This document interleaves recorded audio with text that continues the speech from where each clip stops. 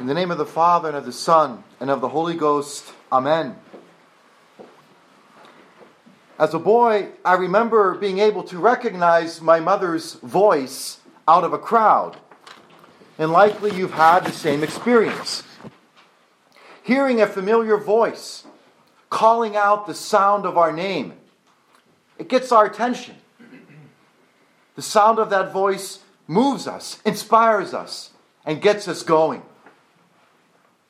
Today our Lord speaks of himself as a good shepherd, calling his sheep. I know mine, and mine know me. My sheep listen to my voice. Just like sheep recognize the voice of their shepherd who feeds and cares for them, so do the disciples. From the doubting Thomas to Mary Magdalene in the garden. They recognize the risen Christ when they hear him calling their name with his familiar voice. Now, that voice of Jesus which preached such a salutary gospel of divine truth and charity, this voice of he who is true God and true man, it must have been the most beautiful, the most sublime of all voices ever heard. And it is only appropriate that this gospel and this voice of Jesus were not reserved just for the people of one limited time and place. Salvation is not just for a few select sheep. No. But the Good Shepherd meant for his voice to reach all people of all times. And that's why the risen Lord told his chosen apostles at the moment of his ascension into heaven, he said, "Go forth. Go and preach the gospel to all nations, baptizing them, teaching them to observe all that I have taught you.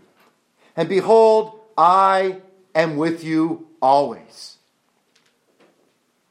So Jesus' flock includes sheep universally.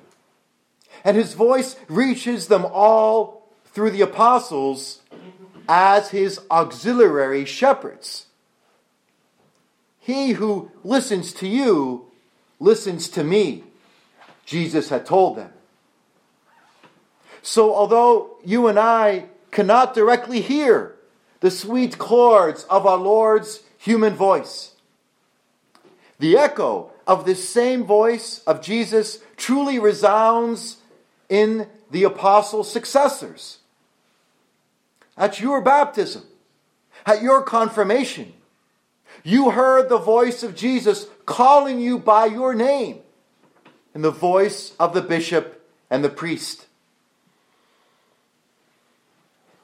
And on your deathbed, we pray that it will be the voice of the priests, which will be the voice of Jesus calling you home to heaven.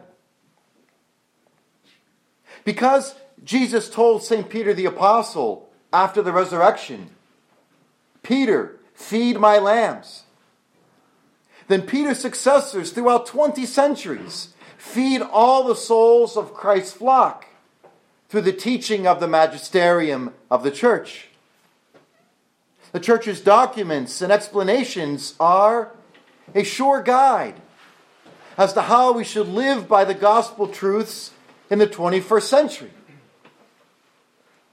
Jesus, the Good Shepherd, he also continues to make his voice heard by us through the sacred liturgy. In the Mass we celebrate right here this morning with its prayers and readings. If you listen carefully, you will hear the Good Shepherd calling you by your name. And when we are truly, really listening to the Gospels, listening to the church teachings and the liturgy, then we can truly hear the voice of the Good Shepherd calling us also through the spiritual inspirations in our minds and hearts. The faithfully attentive soul will notice how the Good Shepherd is speaking to us sometimes through those people who are placed by his divine providence in the path of our lives. In our neighbor's virtuous example, in his or her friendly advice. The Good Shepherd is frequently calling out to us, his sheep. So on this Good Shepherd Sunday, let's ask ourselves, what do we readily tend to listen to? Are we listening too easily to the popular voices of today's entertainment culture? Are we listening to what the Good Shepherd is trying to tell us? To the documents and the saintly examples in the life of the church? Or perhaps through the good voice of a spouse, a family member, or colleague? Are we really listening? Or rather, are we tuning out the divine message, which our sense of comfort and convenience prefers not to hear? Do we listen only to our own opinions and turn a deaf ear to the good voices around us? As a child who recognizes his mother's voice out of a crowd, so also should we, sons and daughters of Holy Mother Church, recognize and listen to her maternal teaching voice among the noisy crowd of modern-day spin doctors and free-thinking hedonists. Let us then pray especially throughout this month of May. Let us pray to Mary, Mother of the Church, in whose honor we will make the pilgrimage to her shrine at Holy Hill, Wisconsin on May 18th. The daily rosary and prayer to Mary will help us to tune out the noise of this world and the distractions of our own self-satisfaction. Mary will help us to listen truly and to fulfill faithfully the duties and the good deeds which her Son, the Good Shepherd, is calling us to accomplish in our daily duties for the spiritual edification of those souls near to us.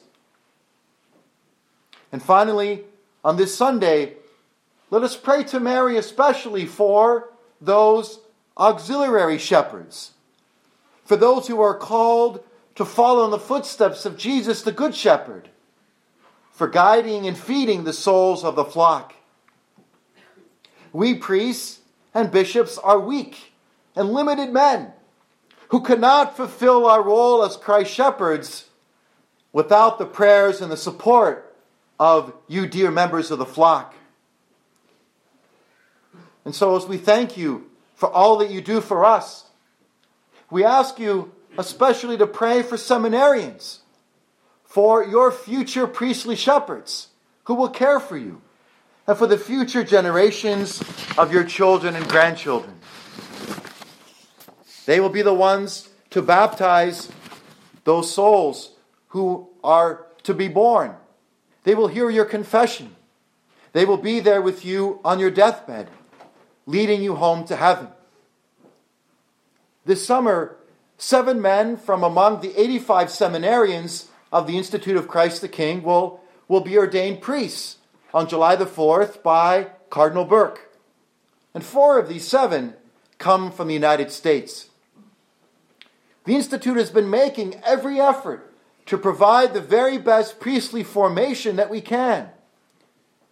And the simple reality is that the expense of restoring and maintaining the seminary buildings, the fees of lodging, feeding, providing instruction for seminarians, the cost of bringing in solid traditional Catholic professors from far and wide, and of supplying all the necessary books and study materials to all of these hungry young men, the expense is quite high. Our seminarians are asked to find benefactors to help contribute toward these costs. But despite their many good efforts, we find ourselves having to find a way to make up the difference so that the bills are paid and their priestly formation can continue at seminary. And that is why, for the sake of Christ our Good Shepherd, we appeal to your charity today to support our seminarians and the second collection, which will be taken up after Holy Communion at this Mass. And we priests and seminarians, we always remain deeply and grateful and prayerfully grateful each day for all of your past generosity, and we thank you for considering this appeal today. My dear friends, so many souls are sheep being led astray today. And we need dependable priestly shepherds whose voices are well prepared to echo the divine voice of Christ the Good Shepherd. So this Easter season, let us listen carefully.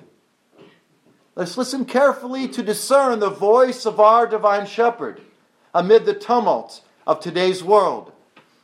And with faith, with trust, and with confidence, let us follow him in this life, so that one day we too will resurrect from the dead to that eternal happiness and perfect peace, which is life in the world to come in heaven.